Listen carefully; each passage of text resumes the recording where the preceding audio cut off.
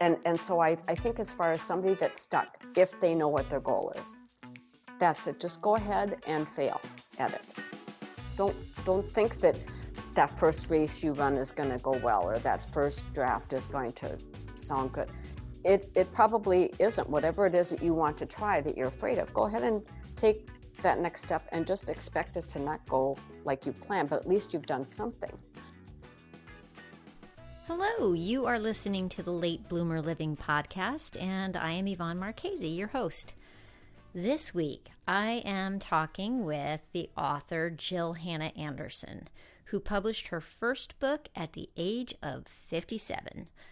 Before I go further, I'm going to read you a bit from an article I read that got me interested in Jill's story to begin with. So first, let me give you some background.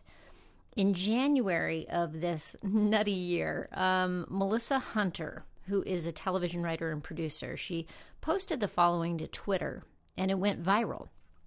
She said, "At the end of 2020, instead of 30 under 30 and Next Gen List, please profile middle-aged people who just got their big breaks. I want to read about a mother of two who published her first novel, the director who released their first studio feature at 47. That's the list we want." When I read that, I was like, yes, that's exactly the list I want too. So Jill was one of many people who responded to that Twitter post, and here's what she said. "My first book was published when I was 57, second at 58, and now at age 60, working on revisions for book number 3. Also, I didn't start running until after I turned 45, averaged 1,000 miles a year for several years. Hashtag never too old, hashtag never too late, hashtag never give up, hashtag dream big, hashtag work hard." Man, I love that. So anyway, the article that brought Jill to my attention, just for your information, it was published in Bored Panda, which is like an online website, magazine type thing. It was published about 5 months ago, and the title of it was 40 Wholesome Middle-Aged Success Stories. I will make sure to get a link to that put in the show notes so you can check out some of the other awesome stories that are in that article, because there's a lot of them.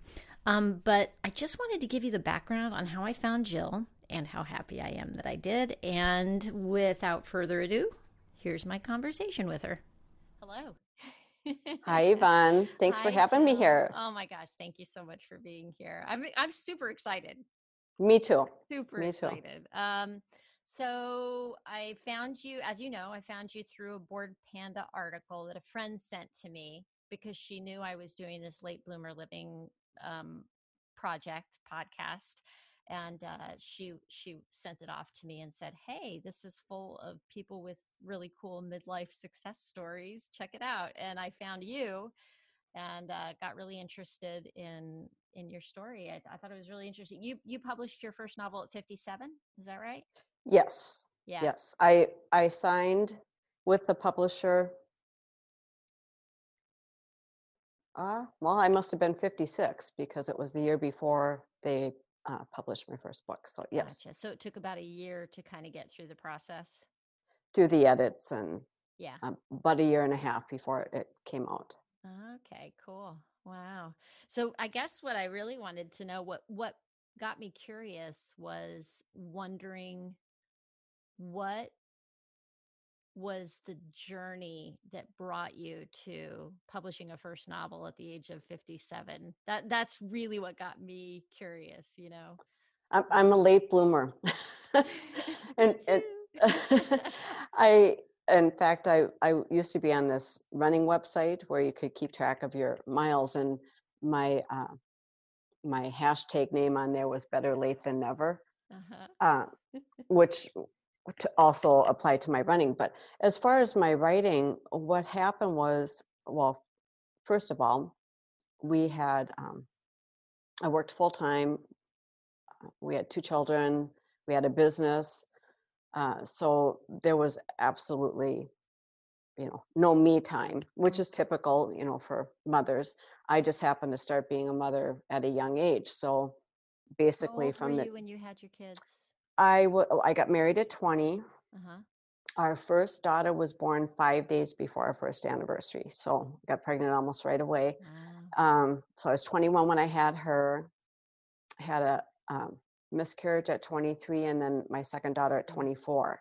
And at 22, we bought a business that was open 7 days a week, a minimum of 12 hours a day. Holy And our cow. house was attached to the store. So there was no time Yeah. between children and the business.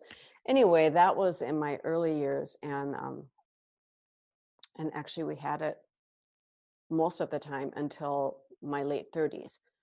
And then that's when I went through a divorce. And so I was still working full time, and then I also was working part time. I went back to waitressing, which I hadn't done since I was in high school. I was 39 when I started doing that, and I remember thinking, That is oh, hard work. I'm too old for this. At the time, that seemed old, but I hadn't done it for over 20 years. Yeah. And I did it from 16 to 19, off and on, along with other jobs. But Mhm. so I waitressed when I was 39, 40, 41. And I just remember thinking, oh, I'm too old, mostly because I was working full time. So I would literally go from my day job, drive right to the restaurant that was open at night and weekends. Anyway, so that kind of, that brought me into my early 40s. There was just no me time, which again happens to a lot of mothers. And your kids were teenagers at that point? At that point, yes. And Yeah. my oldest one had just gone off to college. Yeah. And then the other one was in high school. So I never even once thought about, what do you want to do in life, Jill? Because it was just basically, I need to put food on the table and keep a roof over our head. That it was just being a mom, which just getting through. Yeah, just the typical things. So then I got remarried, which then I didn't have to work the second job. Yay. And then between us, we had 6 kids. So the first summer we were married, we had 5 kids living at home with us that first summer, and I'm like, Wow. but it was a great adjustment, and they were teenagers on up. A couple of them were in college and home for the summer. So anyway, what happened was, it wasn't until the youngest went off to college that we didn't have any band concerts, any sporting events, the things that, yes, they were in college, but we weren't going to them 2 or 3 nights a week like we were when they were in high school. Right. And that's when I finally was able to sit down. I had made up this list when I was going through my divorce. I remember sitting on my bed and thinking, I don't even know what I want to do in my life. You're depressed, obviously. There's no such thing as a good divorce, I don't think. So you have all these emotions anyway, and it was really like, we had sold our business. My oldest went off to college. I remember going to church one day and I'm crying in church, and I thought, everybody around me must think I'm losing it. But it was just so much going on in my life at that time. And anyway, I sat on my bed and thought, okay, Jill, what do you want to do? You are now going to have some time free, which hadn't happened to me for years. And I remember I made a list of 5 things, and I wish I would have kept that list, because I can't remember what the other 3 things were, but I know that one of them was, I wanted to try running and I wanted to try writing. I had taken writing classes in high school and I loved it, but that was it. Never did anything with it. So fast forward about 5 years later, when my youngest stepdaughter went off to college and I had this time. How I got into writing was, there was a magazine, Minnesota Women's Magazine. It's called Her Voice, and their motto was, written by women, for women, about women. And I had seen it a couple times, and I had these ideas for these women that I knew of, that I was very inspired by. And I thought, well, I could interview them and see if this magazine would take it. Well, so I went and I pitched my ideas to the editor, and she said, yep, give it a shot and I'll see what I think. And she liked both of them. I ended up writing for that magazine for 10 years and wrote over 30 articles and stories for them. So that's how I got back into the writing. Wow. And literally, I look back, there was a 5-month period in my life. I was 46.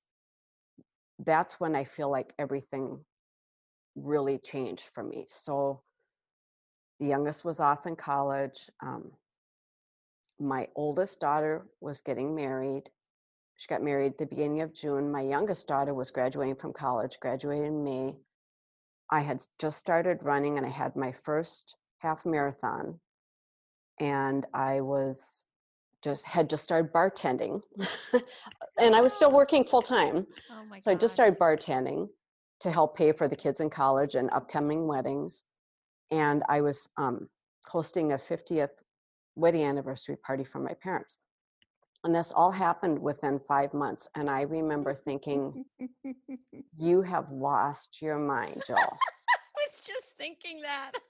Oh, and I had committed to these magazine articles.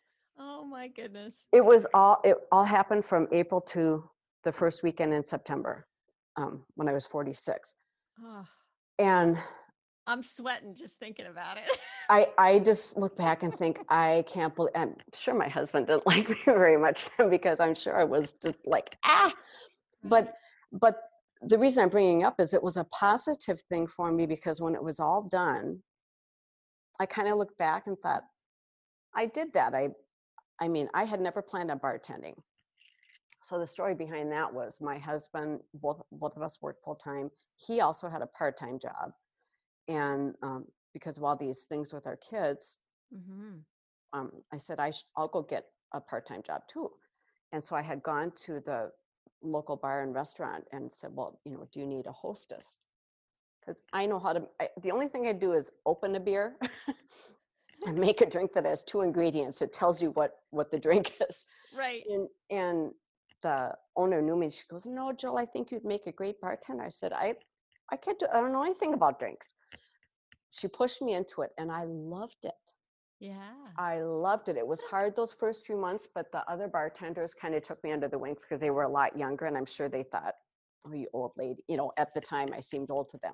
Uh-huh. But I loved it.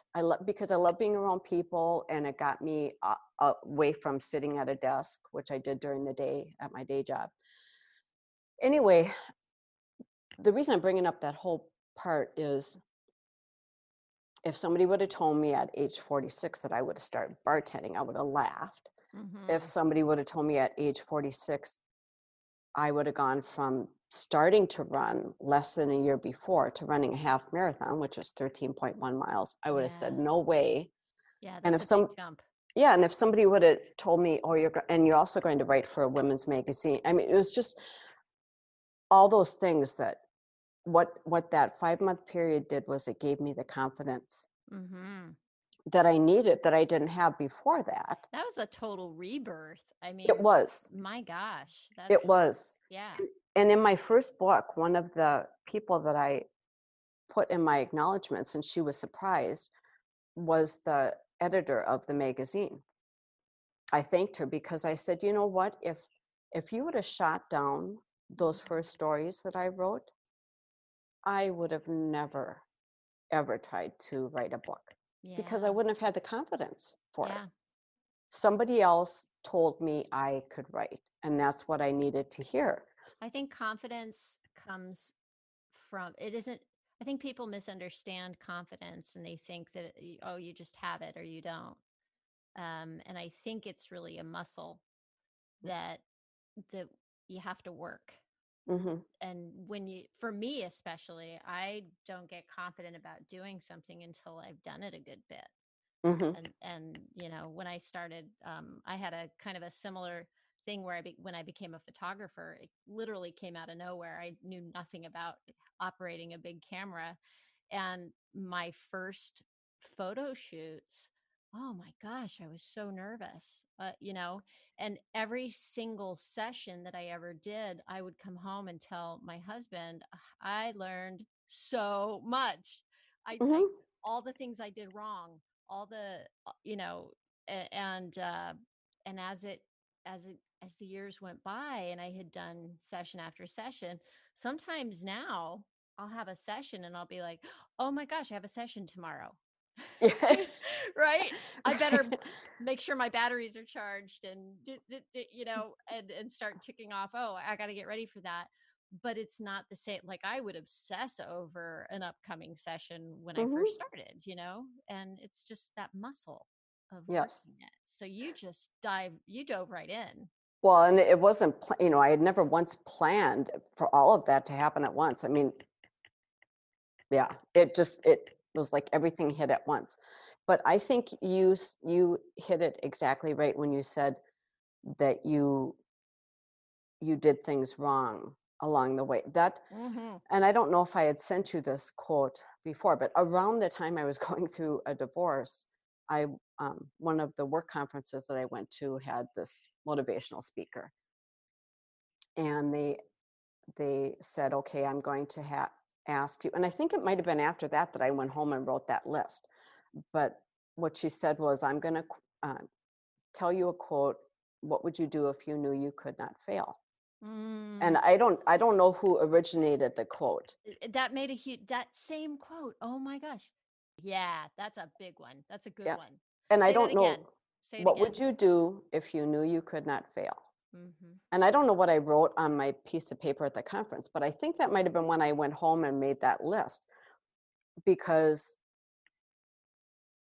writing and running were two things. And the thing is, like, I think about when I started running, uh, it was in the wintertime, so I started on our treadmill in the basement. Well, nobody can see me there, so there was no expectations. Well, then Right. when it got nice enough the next spring and I had signed up for my first race, I thought, well, I have to run outside to see if, for some reason I thought, oh, I'm not going to be able to run outside, only on a treadmill. So I would drive to this road that nobody, other than a few houses on there, and I would run there because I live in a small town, and I was so worried that if somebody saw me running, they'd have this expectation of, oh, you're a runner, and now Right. I'm going to expect to see you running.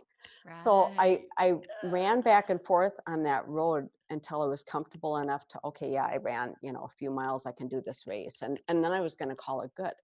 But it was that whole fear of failure, and I had to Yeah. get past that. And I kept on thinking of that quote, like, Jill, so what if somebody sees you run one time and they never see you run again? You didn't fail at running, you tried. And it was the same thing with my writing. um, I probably in my 20s and 30s would have never even approached an editor of a magazine to say, hey, can I pitch these ideas to you? I just but I remember thinking, well, so if she says no, at least I asked. Right. It's a guaranteed no if you don't ask, Right. Yep. you know? And so Yeah. that quote really stayed with me, and went back to that period, and when I was 46, 47, of, well, I'm going to do these things. And the same thing with bartending. Well, if it doesn't work out, it doesn't work out. One of the young bartender guys, he had been there forever, and he's probably, I think he's about 15 years younger than me. So he, in his early 30s at the time. And I remember I'd been there about 6 months, and we were cleaning up the bar at the end of the night. And he turned to me, he goes, Jill, I'm almost always right about when they hire people. And he said, but I have to tell you, I was wrong about you. He goes, I didn't think you'd last 3 months. And I said, well, I only lasted, for years because of the help I got from them. But I remember thinking too, oh, well, if it wouldn't have worked out, it wouldn't have worked out, but I would have at least given it a try. Mm-hmm. And I think that fear of failure is more prevalent in us when we're younger. We're so worried about what other people think, Mm. that I feel like that's Oh, I've that's been part of. thinking it's the opposite lately, but you may be right because I held myself back from doing a lot of stuff when I was younger because I was like, I'm too young. Nobody will Mhm. take me seriously. Who am I? I haven't done it before. Why would, Yeah. I, Uh, yeah. the older I get, the less I care. I mean, not that I don't care what people think. I do care, but I think, you kind of get to that point where you realize, well, I only have so many years left. Mm-hmm. And if I really want to try something, um, I have this extreme fear of heights, and I make myself, like last year I went zip lining with my daughters, and I've gone rock climbing, and I've gone parasailing, and I hate it when I do it, but I'm always glad afterwards that I've done it. You know, so Yeah. sometimes just pushing yourself to do something out of your comfort zone. Um, Huge. One of the articles I wrote for this women's magazine was called "Running Down the Dream," kind of after the Tom Petty song. Yeah, I was going to But say. but it was kind of talking about my journey of, this goal of running 1 mile, went into running many, long races and stuff. But it was just basically about chasing your dreams. And after the story came out, one of the women in our community, well, at the time she was in her late 70s, because she's almost 90 now, came into the office where I work, and she said, "I just have to tell you, Jill, that article changed how I look at things." And I remember thinking, my gosh, Aw. I changed it, because she's a spunky little lady. And one of the things was she had always wanted to be in a play. Ah, And she said, "You know what? There's a play that was in a town not too far from us." And she said, "I'm going to try out for it." And she ended up being in it. that's so great. And I always think about that. I think, I can't believe that somebody that age finally, and then she sent me a thank you note. Oh my gosh. I'm like, okay, if that was just one person, You but make me cry. well, I mean, that just kind of makes you realize how easy it is for us to tell ourselves, "Oh, you can't do that." Right. And I think her name is Donna. I think she realized, well, why can't I try out for it? Mm-hmm. But yeah, I think So that's kind of the amazing. difference of as we get older. But so for me, when one of the things, I'm going back to the tweet, that's why everything happened later for me, because of children and a business and working one or, well, two jobs most of the time. And then that whole fear of failure thing kind of being pushed aside. Mm-hmm. Um, and then also the mentor, at least for the writing part of it, again, going back to the magazine, if she wouldn't have, and then after that, she would, if I didn't have an idea, she would say, "Hey, do you want to go interview this person or write about them?" And so it was during that time. So then leaping from there to, and I would even have guys in the bar. Well, so I'm writing for the magazine, bartending, and then working full time. And I would even have men say that they read the articles, which I was surprised. I'm like, Nice. "Really?" And they go, "Yeah, my wife was reading it and said, 'Hey, oh, look at this is the bartender that wrote.'" But while I was writing them, uh, was when my best friend of 30 years, she had had cancer when she was 30. She had a rare form of leukemia, and she was able to battle it. And then she got sick again. Mm. And so I pretty much knew I was going to lose her. And then that's when the idea of my first book came about. I was Uh, wondering because I've started reading it and I'm enjoying it very much. And I was wondering how much of that was autobiographical. Um, yeah, thank goodness, a lot of it isn't, but mhm. uh, that's where the germ of the idea came from, because there's her name was Donna. She did end up passing away while I was writing the book. Um, but we had been friends since I first moved to our small town back in '82. We met right away and just clicked. And Mm. then years later, we met these two other women that we would do uh, a lot of things with. So even though I had other groups of friends, I did a lot with those three women. We'd take trips together and just everything. Anyway, so when she got sick again was when I kind of asked myself, "Oh my gosh, what would I do if I lost this whole group of friends?" And that's when the idea for the story came about.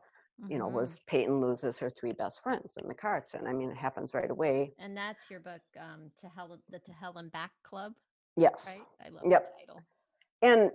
And kind of tying in um, my life to that, the whole afterwards. When I went through my divorce was when I really realized how important my friends were. You kind of take them for granted. I mean, not that I feel like I took them for granted, but you just always feel like, well, they're always going to be there. And I don't have any sisters. I have 3 brothers. So for me, my friends, really Build that. stepped up. Yeah. And so that dark, horrible time in my life, I can't imagine how I would have gotten through it without them. And that's really kind of what made me think about the book of, because Peyton, the main character, goes through a divorce and then she loses her support system. So she has nobody to turn to. I have her, she has a sister, but I throw the sister in Texas, which is where my older brother lives. So I had to make it difficult for her to have any support system so that she turns to Helen Back Club group of women. And then they're the ones that help pick her up. But it really was an important thing in my life to realize when I was really down and out, how much you rely on your friends, and whether your friend is your sister or somebody from high school, whoever. Like I am the only one. So I went to high school in the Twin Cities in Minneapolis, St. Paul, and then my family moved away 3 weeks after I graduated from high school. I was devastated. And I had to move with them because I was 17 and they wouldn't let me stay there. So all of my friends from high school still live in the St. Paul, Minneapolis area. And I see them quite a bit because we have kids down there and grandkids. But I still connect with them, but they weren't close by. Yeah. Like this. Yeah. I am 2.5 hours north. Okay. Of so the Twin Cities. Far enough to make a yes. big difference. Yeah. Yep. So I do go see them, and I can go down like next weekend. I'm going to go down and do a day trip to see our kids. But as far as the support, the daily, weekly support with my divorce, and that was back before we didn't have cell phones. I mean, we had cell phones, but they were not like now. You didn't have that social media connection or Zoom or anything like that. So I really counted on my friends that were here in town. And that also played into my first book, which is basically what it's about, the importance of a support group and your friendships. Yeah. Yeah. I mean, we haven't even talked about COVID-19 and, this whole shutdown. And I can't imagine. I mean, I think the saving grace for my kids and for everybody is being able to get on a FaceTime call or a Zoom call and connect with somebody. I mean, right now, you and I are on a Zoom call. I can see your face. Oh my gosh, what a difference it makes, Yes. to be able to see the person you're talking to. Even it's a poor approximation when you really just want to give somebody a hug, but pretty amazing. Right. Yes. And that, thank goodness, but that's how we are connecting with our grandkids.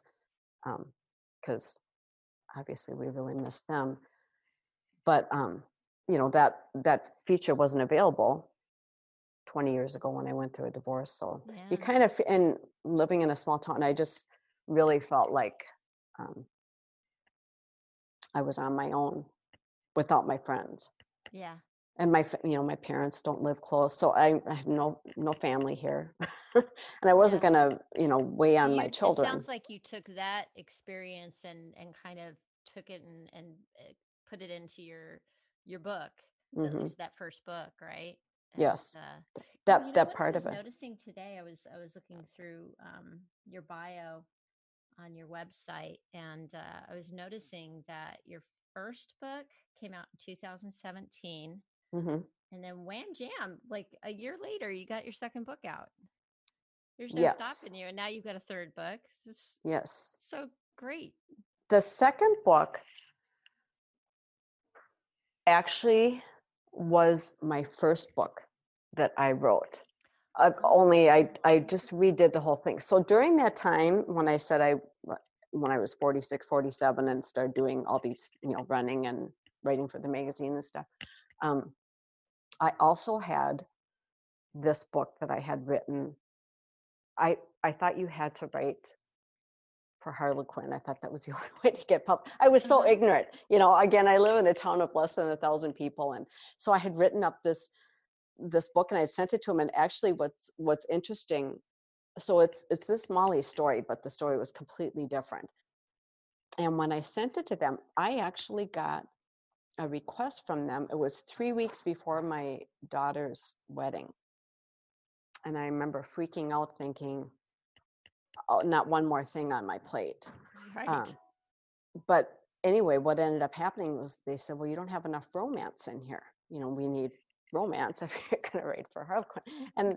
And I think they had pointed out that they didn't kiss till like page 100 or something. Anyway, so I just put that, it was from so long ago that I typed it on a typewriter. Wow. But I just put that aside. So when I had signed with the publisher, a lot of times they want at least 2 books. And she had asked me if I had an idea for a second book. And I knew that I wanted to resurrect Molly's story, and I had a lot of ideas on how I would change it. So I had told her a little bit about that. And so I had I basically started from scratch again, for one thing, because I didn't have it saved on a computer or anything. But I had Molly moving from the Twin Cities to this general store, which was like the store that we had. So that part was very easy for me. And but yes, I was on a deadline because they want you to have a book a year come out. I mean, that's what their goal is. Mm-hmm. And so again, I was working full time. I was promoting my first book, which really took off. I had a lot of book club get-togethers and library events, and so that was great. But I was so stressed out, and I bet. because I had this deadline to get this other book done. But it was a much easier book to write for me because I lived some of it, like the story, I didn't have to research anything. I had lived that part of it, and I've lived in a small town for years. And so it was easy for me to make up the events that they have and the quirky characters. Mm-hmm. And it was actually a fun book to write, and I really love it. The third book that I'm writing has taken longer because I've done a lot of research for it. I've researched the medical part, legal part, and law enforcement part. I needed all of that. It's a psychological suspense. Oh, wow. So it's taken me longer. Plus, I'm retired now from my day job. And what I've realized, I'm very much a goal. I get up and I have a list of 10 things to do, and I am not going to bed until I cross them off. But now that I'm retired, it's like, meh, I'll do this today, Yeah. and I'm not under a book contract, so I don't have a deadline. Okay. Yeah. It's almost like you need the deadline, right? Although, you've got all that research to do. So Yeah. I imagine that throws a whole other. And it did. Yeah, Yeah. it took a lot longer. But anyway, so I'm done. And now actually last week and this week, I just started submitting it to agents. So we'll see what happens. Good But luck. thanks. Wow. Very cool. Very cool. Well, so thank you so much. I'm just here before we wrap up. What did I want to ask you? If you were to give one piece of advice to somebody who is feeling stuck, um, whether they know what they want to do or whether they just feel stuck and don't know even where to start or what's missing, like what would be one piece of advice that you would give somebody to get out of that spot? If, let's say, they know what they want to do, but so I'll use myself as an example with that list of mine. Let's say they want to start running. I'll use that as an example. But they feel stuck or overwhelmed. It's that whole feeling. I think, to go back to what I was saying, of don't worry about failing, because I think that's what makes us stuck. Mm-hmm. I'll use my third book as an example. When I was working on it, I wrote the beginning, no problem. I knew that I was getting to the point where I was going to have to do this research. And I don't know anything about the medical field. I don't know anything about law enforcement or the legal part. I stopped writing the book for several months because I thought, well, I don't know what to do now. I was stuck. Mm-hmm.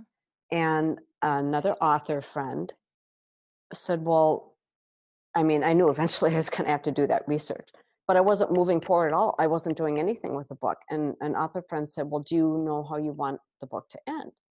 I said, yeah. She goes, well, write that. You don't have to write it in chronological order. Mm-hmm.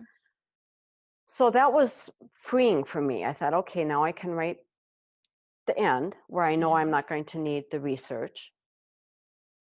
And then I went back and, took those steps to contact somebody I knew in the medical field, contact, somebody. But it was me being stuck for a long time. Like I know I have to do this next. Overwhelming to me. That was very overwhelming Mm-hmm. to ask these people that I didn't really know. First, I had to ask, like, my personal doctor. Okay, what surgeon can I talk to? And she was great about hooking me up. But you still feel like I felt like an idiot. Like I have to ask all these questions about a book I'm writing. Right. But that author's advice to me was very helpful because I was sitting there with this book that I'd probably written the first 50 pages of the first draft. And then I did nothing with it because I was stuck. Mm-hmm. And so I'd say, find a different way to move forward. It might not be the next step. It might be the fifth step. Like Mm-hmm. she was telling me, if you know how you want the ending, go ahead and write that. And then you can go back and deal with it. And then also just don't worry about failing. Don't worry about uh, people who write books. And even after the first book, you think every book would get easier, but it doesn't. Sometimes it gets harder because you have those expectations. But a lot of people really struggle with that first draft because it's going to be so awful. Mm-hmm. And so they don't do it, or they start it and they don't finish it because it's so awful. You're going, I can't believe I'm writing this awful crap. And what everybody says is you can't edit a blank page, Mm-hmm. which is true. Go ahead and write that awful, awful first draft story. What they say is you're just telling yourself the story. Mm-hmm. And so I think as far as somebody that's stuck, if they know what their goal is, that's it. Just go ahead and fail at it. Don't Yeah. don't think that that first race you run is going to go well or that first draft is going to sound good. It probably isn't. Whatever it is that you want to try that you're afraid of, go ahead and take that next step and just expect it to not go like you planned, but at least you've done something. I think for the advice for the people that don't even know, like me sitting on my bed asking myself, what do I want to do? Because I had no clue. I hadn't had a chance to think about that since I was 19. Mm-hmm. I think it's sometimes okay. For me, the problem was, what do I want to do to get my life unstuck? Not what does somebody else want me to do? So key. So key. Yes. Because I thought of the few things that I was able to do when I did have some freedom. A lot of times really were not things I wanted. It was maybe what my husband wanted to do. Mm-hmm. And and I think that's the key. If you're sitting there and you just feel like you're really stuck in your life, but you don't even know what you want to do, you need to block out what everybody else wants you to do, which is really hard when you have expectations from other people. But it took me a long time to do that and to think, what does Jill want to do? What did her ex-husband wanted to do, not what do her kids wanted to do, or even my friends. Because Yeah. like none of my friends run. They joke here in town that if they see somebody running in the winter, they know it's me. In the summertime, the cabin people, are running and stuff. But so it's not like I started running because a friend was running. I have ran alone the last 15 years. Yeah. And a lot of times, your family and friends, as well meaning as they are, and as much as they love you, they just may not understand what Hmm. it is you really want. So you really do have to get down to what you want. I love just going back to that question that you that got you started with your list, huge for me, is Hmm. what could you do if you knew you couldn't fail? What would you do if you knew you couldn't fail? That's just like, it's such a great way to define, because it takes out all the, oh, no, that I couldn't do that. I Hmm. couldn't do that because of this and this and this and this. No, no, no. Get rid of all that stuff. If you couldn't fail, Hmm. what would you do? Yeah. And it opens up so much possibility to Yeah. look at it that way. And I always think also of this one. I do know Wayne Gretzky said you miss 100% of the shots you never take. Yes. That's another one I love because also so true. Well, let's say, when I ran my first half marathon, and I had my older brother was a runner, and he's the one that pushed me to do it because I had only ran a 5K before that, 3 mile race. And he goes, "Oh, you can do a half." And I thought, like, are you kidding me? That's 10 miles further. But I remember what his advice to me was, because you all have a chip in your shoe. So it doesn't matter if you're the first person crossing the starting line or not, because it's chip time. He said, you put yourself in the very back of the group. It was a huge group. It was an Earth Day run. And he said, that way you are not Mm, watching people pass you. right. And you're running your own race. You're running your own race. And Yeah. it was a wonderful piece of advice because I started out, I literally was the last person that crossed that starting line. What smart advice. Yeah, Yeah. knowing that it didn't matter, because otherwise you tend to see people passing you and you're trying to keep up, and then you're running faster than your pace. I had to Yes. run my race. Oh my God. Um, So important. Then they say, don't compare yourself to other people's social media feeds. mhm. That's their best of reel. Like, and as you and I can imagine, if you're running and you're seeing people passing you, you don't know their story and all the Mm. work it took for them to get into that, and all of a sudden you're in that Or their age. comparison game. Their age, right? Yeah, they're half my It's age. Well, I can't keep up with them. so important to run Yeah. your own race. Yeah. And when you said you don't know their story, this goes back to that very personal post I said I put on my author page the other day. Yesterday, I was uptown, and a woman I know, but only in the last handful of years, thanked me for posting that. And she said, "You don't know how many." Well, I am finding out how many women that spoke to, because basically, I've had a lot of people think, or not think, but will say, like, "Oh, I seem like I have a really nice life right now," which I do. I'm very, very thankful for it. But I had this other life that was not good. Mm-hmm. And that that's another thing that I point out in my first book, and you'll see that later on when um, they have a judgment box. Don't judge somebody else that's in the group. It was a wake up call for me that we all have something, and Mm-hmm. that's kind of what that post was about for me. That it's so easy to look at other people and think they have it all, Mm-hmm. or their life is easy. Like when you were talking about the runners passing you by, and I would have no idea that runner that went past me might be a cancer survivor. Who knows? But I think the older we get, that's another thing that I have learned, at least, that somebody may seem like they have it all and really they don't have it all. They've had great tragedies. Yep. There's a Things can lot of look that. really glossy and wonderful on the outside, and you never know what anybody's struggling with. Yep. Yeah. Yep. And and I think until you struggle with something, you don't understand. Somewhere in the story, the Hell Club women, I call them for short, they say that one of their mottos is, if you don't understand the need for the Hell Club, you just haven't lived long enough. Basically, the attitude of, if you don't understand why these women that have gone through tough times need each other, it's because you just haven't lived long enough to have something bad happen, because it's going to happen. Nobody gets through life scot-free. Right. Um, and what's interesting about that is when I had my first, yes, I think it was my first book event. I had a lot of book events for this one. Um, the woman owns a coffee shop in a town nearby, and she's in her mid 30s. Well, probably about my oldest daughter's age now. And I was surprised that she related to the book so much, because at the time I thought, oh, you're too young. You know, she was like 35 when the book came out. And I had the attitude of, oh, I can't believe she can relate to that club. She seems so young. Duh, Jill, bad things can happen at any time. You know, there's not an age limit on it. But so I think that's a very important thing that's in that story of the whole accepting and not, and then the whole judgment box in there, which you'll see later. And then the Crazy Little Town Called Love is my second book. And this character is actually introduced in the first book. There's 3 characters. They're in both books. But this story actually takes place before that one.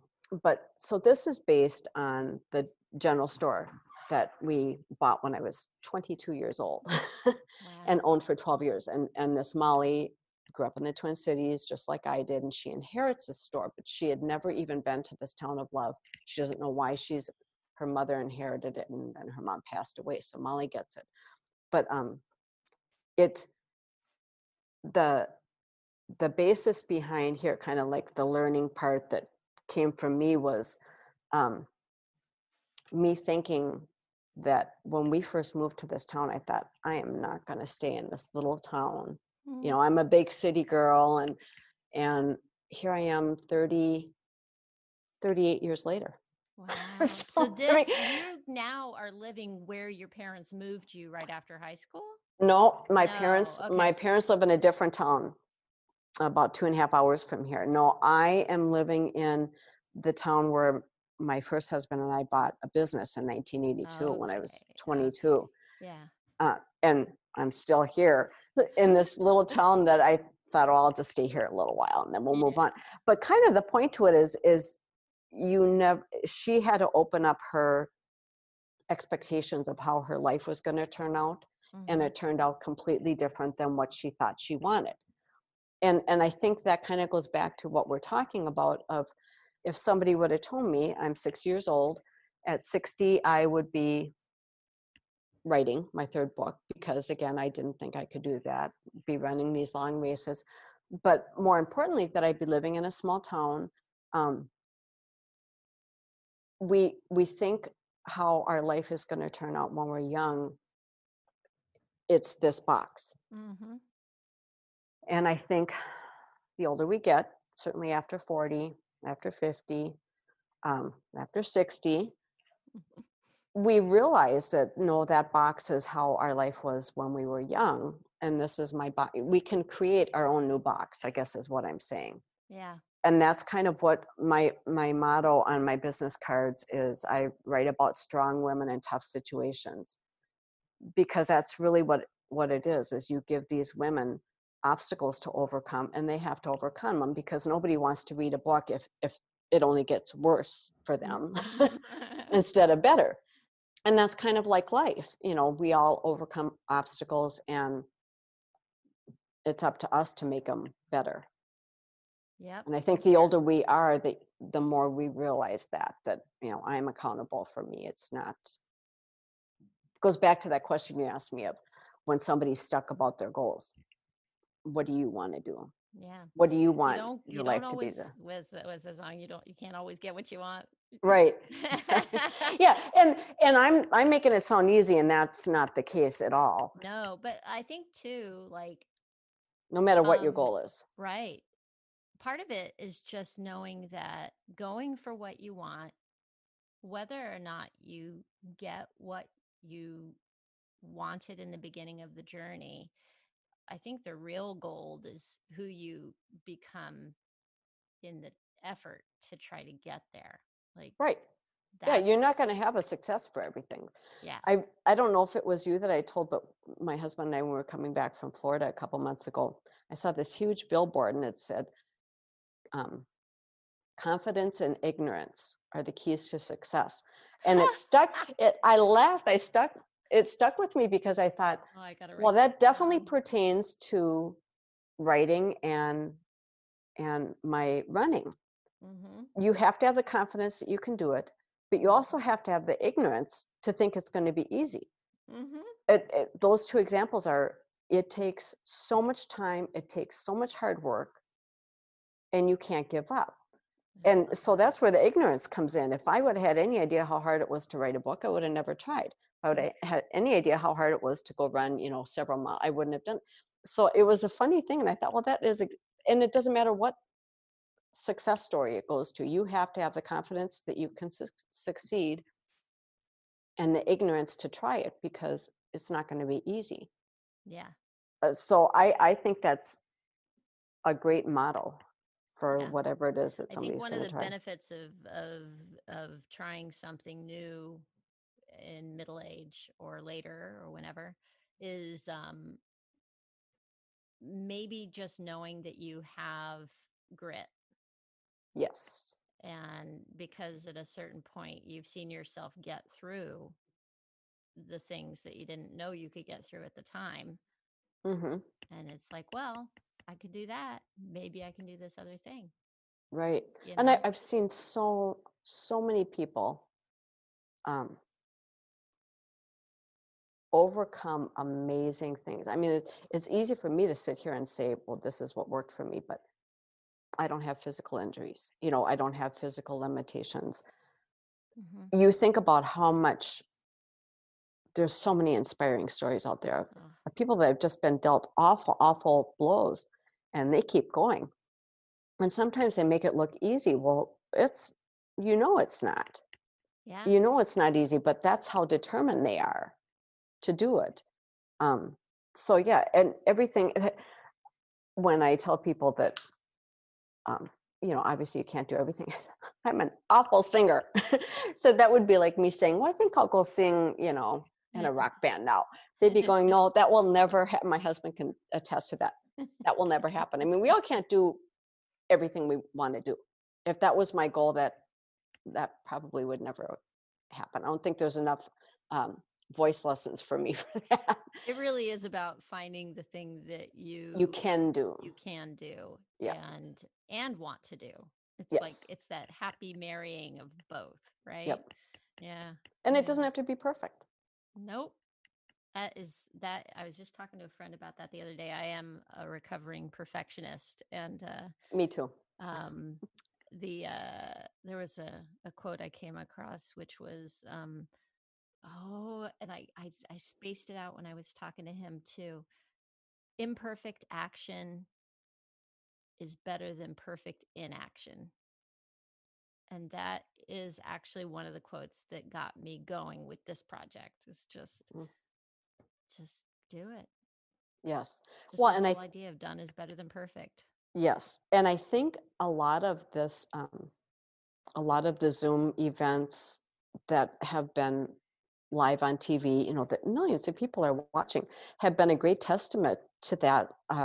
Like my husband was watching some country music thing a few weeks ago where each artist was doing a Zoom live performance from their home. And, they have a little kid coming in and, trying to grab their guitar or, whatever, or dog barking. Yeah. And trying to do this in the middle of this. My kids are in there. I can hear them making lunch. You're probably hearing it too. Yeah, I'm not, but I was doing a live reading a few weeks ago for our library, and all of a sudden I hear my husband in the kitchen, and I'm like, because I'm live, so the kids are hearing anyway.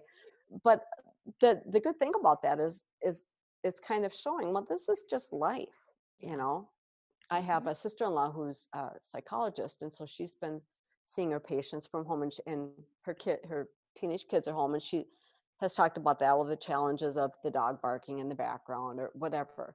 And I said, you're seeing it on national TV that it's happening to these stars. That's life. Yeah. And I think it lowers that expectation for us that things have to be perfect. It's not going to be perfect. Yeah. And everybody's kind of seeing, oh, nobody's life is perfect. Everybody has barking dogs and kids making noise and, Yeah, exactly. So yeah, it does.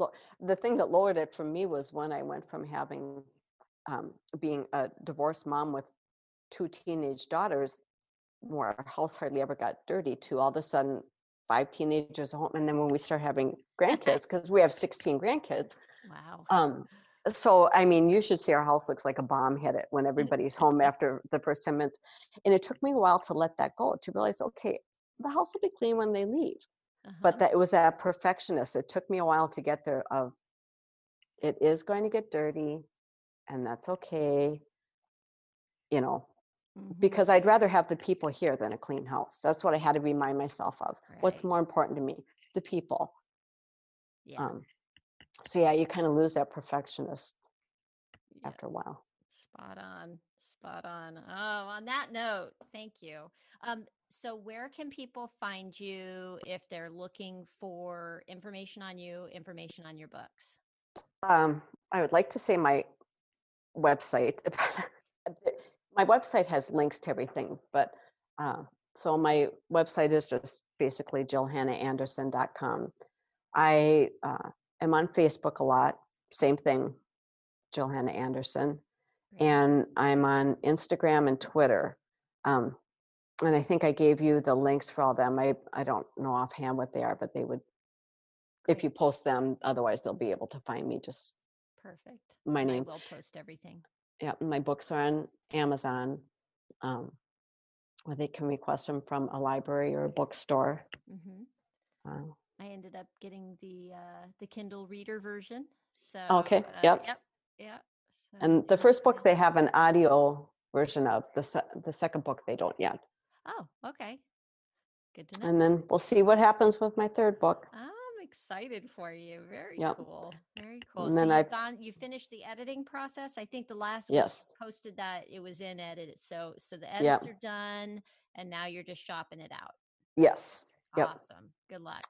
yeah. Thank you. And I Yeah. have a book idea for 2 more adult psychological fictions. I've got ideas for them, and then I also have some children's books that I want to try writing. And again, the word "try." I mean, I'll write them, and we'll see if they get published or not. But Yeah. Go girl. not going to work if I don't try it. That's it. That's it. That's awesome. Oh, I'm so glad we got to talk. Thank you. Thank you. Me too, Yvonne. It was so nice to chat with you in person. Yeah. Kind of in person. Kind of in person. Exactly. The closest thing we can get right now. That's right. So there you have it. I think what I love most about Jill's story is how absolutely normal she is. She's so down to earth, and she makes me feel like I could write a damn book if I wanted to, which I don't. But I mean, I guess what I mean is she just started doing the things she wanted to do. She started small and built her way up, both with her running and with her writing. And I think there's so much for all of us to learn in how she just started taking small steps towards her goals. And now she's written 3 books. Amazing. So here are her hashtags again, just to review. Never too old, never too late, never give up, dream big, work hard. Thank you so much for listening. Oh, and before I go, next week I'm talking to Kirsten Bunch. She's a coach who helps mid-career professionals reinvent their careers by providing coaching, of course, and workshops for people who want to design a future that lights them up. By the way, if you enjoyed this, please leave a review or share it with a friend. I would love for this to get out to as many people as possible so they can get the inspiration they may be needing right now. Don't be a hoarder. Share the love, baby. I hope you have a fantastic week. Talk soon. Bye-bye.